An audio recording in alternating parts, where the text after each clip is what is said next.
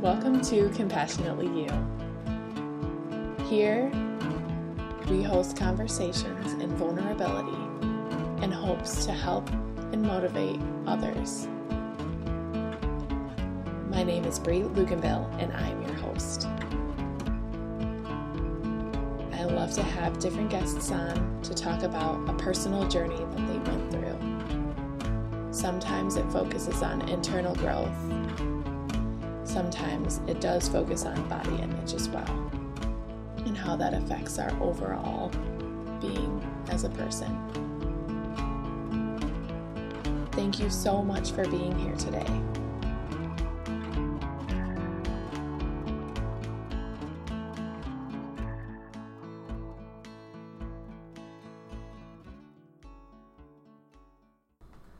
Good morning, everyone. This is Bree of Compassionately You, and today I have Dicia here. She's an independent representative of Primerica Financial, but she's also a heart-centered entrepreneur. She's been extremely kind to me as I've gone through my journey as well. So thanks for being here. Yeah, thanks for having me. Really appreciate it. Yeah, so tell us a little bit about why you went into the financial realm. Yeah, sure. So I actually went to Grace Bible College for Human Services, which is basically social work, and for a variety of reasons decided not to go down that route. The nonprofit realm was going to be too much desk work for me. I can't sit in front of a computer all day. And then the social work realm, there's just a high burnout, and I didn't even know what I wanted to do, and a lot of the hours didn't align with what my husband was doing at the time. So I ended up at Starbucks, through Starbucks, learned about finance, got really interested in it, but was just finding a lot of companies cater to the wealthy. And I come from a family who, they couldn't have afforded $200 an hour to sit down with a financial planner. They couldn't have afforded $1,100 to have a plan put together for them, let alone implement it. And so looking into the field, I just wasn't quite sure if I was going to fit somewhere or where I was going to fit, but probably like 6 months into looking into things and trying to find my place, someone from college reached out and was like, hey, I heard you're interested in finance. I think you'd really like the company I'm working with.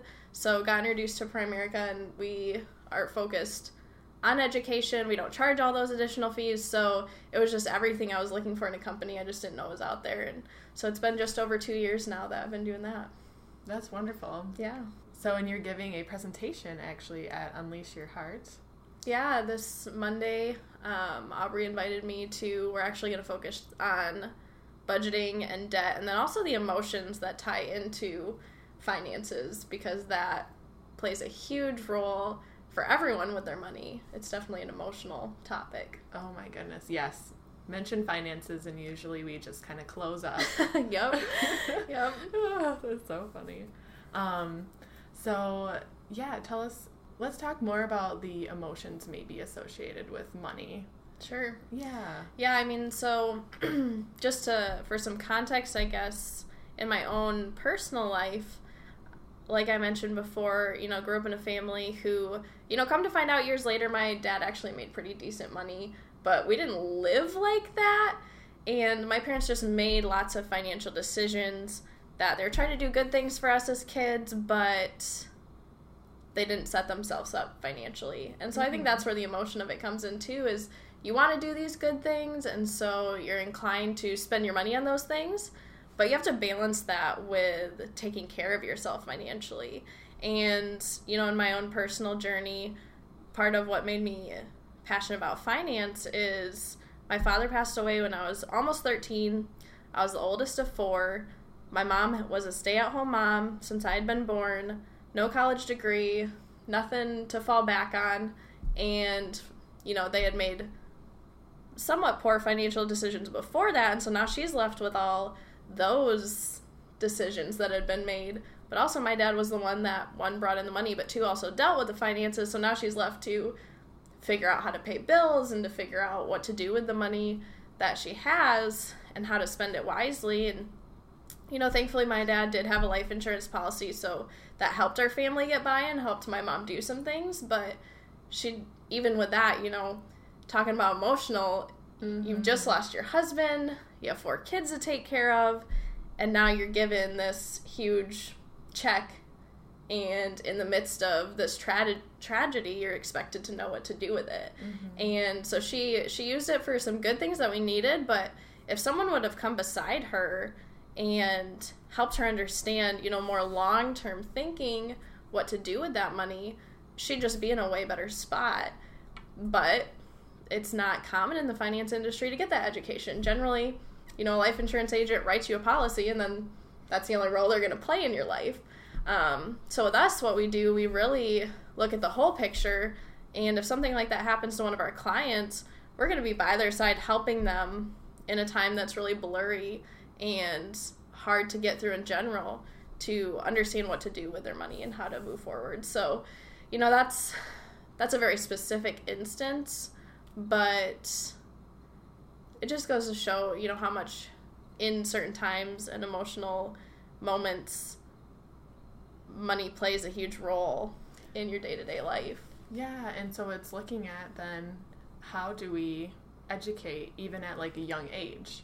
How do we educate at a young age? Is there, like, I'm trying to think back to like economics class, or I remember 5th grade we learned how to write a check. I guess that's going to be kind of obsolete now. Right. But different things, and I don't really remember learning about how to budget ever in school.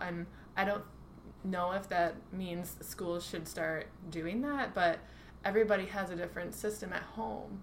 And so it's hard because it's left up to what our parents might have learned in the past and all of that, and there's not really that education part outside of the home. Right. And if you didn't grow up in a family who taught you, you're kind of just thrown into the world, and then you just figure it out as you go. Yeah. And so I think that it's great that you're bringing that education in a way, and it just sparked me thinking about how, man, it'd be great to just teach kids, besides just, this plus this equals this many quarters, like, well, what do I do with those quarters, right? How do I function with this?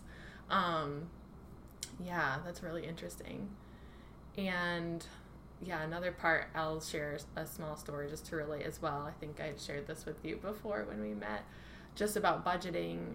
My parents grew up and we had an allowance, but that allowance had different parts to it. So we had, this is your checking basically, then this is your savings, this is we did like 10% tithing or donation to whatever we wanted to. Animal shelter is usually where I did it. Okay. And then taxes. They actually took back money from our allowance to be like, hey, oh wow, you're gonna get taxed in the future. Super unique, very interesting, and it helped a little bit. I definitely learned a lot, but yeah, just relating, and there's my little part of that, and everyone has their own part. So you told us more about why you really did what you did with your story, but what have you seen come from your work? Yeah, I mean, the primary thing is hope. When we sit down with families, we're actually, people can lose hope in their finances and think it's too overwhelming, and, that was my mom. She got overwhelmed, so she just didn't deal with it. And that's actually the majority of people that I sit down with. They just see it as really intimidating. And so when I'm sitting down with families and we're laying it all out there, we're showing them where they are, where they want to be, and how we can help them get there, it actually relieves a lot of stress. Most people are like, oh, I just don't want to see where I'm at. But once you see it, and with that knowledge comes control and power over it. And so showing people that, that's the primary thing, is just the hope we bring to people. And showing them that system, so then the emotions they're always still going to be there, but then when emotions happen, there's something else to fall back on. There's something of comfort that's like, okay, these are the steps and these are the things we need to do. Yeah, and I would say, with your story, with your family, how they did that, hopefully once you have a system in place and you just know what you're doing, hopefully you can counteract some of those emotions that come with like, oh my gosh, I want this new thing, or I don't, sometimes it's hard for people to give their money, but knowing just like, okay, every time I'm going to donate 10% to whatever cause I want, it's just set. It's just you're going to do it. It becomes habitual, really. And that's where forming those habits helps take the emotion out of it so that you can make better decisions long term. And then it's a better emotional support for the whole yourself, family, anybody. Yeah, I mean, the first step is always looking at what you're spending, how you're spending your money, maybe just for a month, keeping track of all that. And then from there, secondarily, you can put guidelines on, like, okay, we're really overspending with going out to eat. So we're going to limit that to $100 a month or so much money a week. And just start putting limits on it that are still doable, that don't make you feel trapped. But so it's not like, oh, we just feel like going out to eat, so we're going to go spend $50 on a meal. You have those guidelines where you can kind of fall into and start forming those habits that we were talking about. All right. And then we sometimes talk a little bit about body image journeys too. And I think that finances as well as just personal journeys can all be tied in together there. So Dicia wanted to share a body image journey as well. And so tell us a little bit about what you have been through.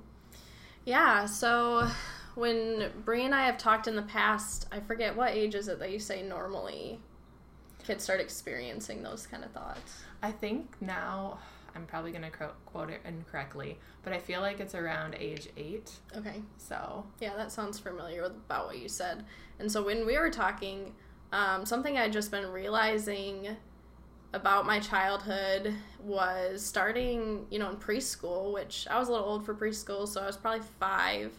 But I remember looking at my teacher and seeing something about her body that I just was like, oh, I never want to be like that. And thinking back is just crazy because I'm 5 years old. Like, where are these thoughts coming from? And, I grew up in a family where my mom struggled with weight, and so I think she just verbalized a lot of her own struggles. And I've also learned in a variety of other ways that as a child, you just kind of internalize those things. And for example, she didn't like to exercise. So I remember thinking in 6th grade, like, oh, exercise is horrible. Like, I don't like to exercise, when in reality, I didn't really have the personal experience to say that. It was just, I just thought I knew. Mm-hmm.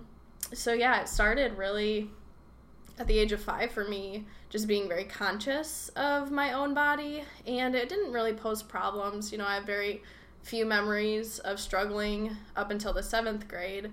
I do remember in 4th grade thinking, I'm too skinny, I need to start eating like 2 hot dogs every time, or like I just need to eat more. I don't know why, that one's kind of funny memory I have, but starting in 7th grade, I don't know how much my dad's death is tied into this, but I went from being probably like 90 pounds in 6th grade to 120 in 7th grade, which is the time my dad died, and I don't know, how long it took me to gain that, but I just remember started being a little self-conscious, like feeling like, oh, I need to like suck in my stomach as I'm walking around so I don't look pudgy or whatever, even though obviously I was still very thin, but in my own mind, I wasn't. And so from there, that's where it was a pretty consistent thing on my mind, and I don't think it overtook me or anything like that, but, I started running, and so that helped. But I think running, I saw it as, this is what I'm going to do to not gain any weight. And I have to do this in order to, basically it was all about my weight for me. Because I grew up in a family who, both sides of my family are overweight, struggle with type 2 diabetes, just not great eating habits, and slowly, my cousins are quite a bit older than me, just saw my cousins gain weight as well, and I was just like, I just don't want to be that. It was just this really, I think my weight was attached to my self-worth, and so during high school, just constantly weighing myself, making sure that I didn't gain any weight. When I went off to college, I was so determined not to get the freshman 15 that I actually lost weight, and I was just not eating very much at all. I was running cross country, and it wasn't affecting me too much, but people noticed. Like, people would make comments. My best friend and my roommate would say, like, Dicia, you can eat that. It's okay. You're not going to get fat by eating this one cookie or whatever it was. But to me, I was like, you don't understand. I'm not the same as you. If I eat if I mess up for one time, you know, I gain that weight and I can't lose it kind of thing. Mm-hmm. And so just constantly struggling with this relationship with food and my own weight and body image, and just never feeling like I was good enough. And looking back now, you know, you look at yourself and you're like, I was so skinny. Why did I shouldn't have struggled with that. But it was just a everyday reality for me, and it was so much on my mind. I'm sure it distracted me, and that I could have maybe connected with people. I think it definitely created a barrier for me with other people. And even though people noticed it, you know, I wasn't going to talk about how I really felt and the struggles I really had. But, you know, in getting to know, we were just talking about Rachel's style. Yeah. And she brings a lot of light to eating disorders within athletes. And that was definitely me. I never would have categorized myself as having an eating disorder, because I ate 3 meals a day. You know, I'd have snacks, but it was very regimented, and it definitely was not healthy. But I wasn't bulimic or anorexic or anything like that. And somehow, you know, I'm trying to think of when exactly it was. I'd graduated college. I'd ran the Grand Rapids Marathon in October of 2015. Gotten married, and then was still in school until that spring. But I kind of fell out of running after the marathon. I was like, oh, yeah, I need a break. Like, kind of burnt myself out. And so I started focusing more on cardio, which is, I thought I had to do cardio in order to stay thin. But I found this really great YouTube channel that's free. It's called HasFit, AHAS Fit. And I think it's just the way they talked about it, and the routines they did, and just learning more myself about how our bodies work and our relationships with food, that I realized I was always so focused on being skinny. And especially in my body type, like, I'm someone that I gain weight in my legs, so my legs are always going to be disproportionate to me in comparison to the rest of me, and I really struggled with that. But watching this channel and these people just helped me realize, instead of focusing on being skinny, I need to focus on being strong. And by gaining that muscle, it wasn't going to make me, you know, a lot of women, I think, are fearful of being overly muscular. But for the average woman, that's really not going to be the case unless you're really, really trying. And so just having that mind shift from constantly striving to be skinny, which I was never skinny enough to me, to being strong, well, that was something I could constantly improve in and get stronger and see progress. Whereas being skinny, it was you can only lose so much weight, and especially if you want to have like somewhat of a normal eating life. And through that little mindset shift really also helped change my relationship with food, where, you know, I always thought I'd eat a really small breakfast because that was a time of day that I had a lot of self-discipline, and then I'd go down throughout the rest of the day. I do have a sweet tooth, so I always made room for like a small little, have something like that. A small little sweet. But then one of those, lunch or dinner, had to be a salad for whatever reason, because I just, in my own head, that's how I was going to stay skinny. And then the other one could have some carbs and whatever. But just by shifting my focus, it also shifted my relationship with food, where it's like, I don't have to eat a salad every day. I can eat, as long as I eat within reason and just listen to my own body, I'm going to be okay. And so that was almost 3 years ago that I had that revelation, 2.5 years ago. And it's really freed me. I don't weigh myself every day anymore.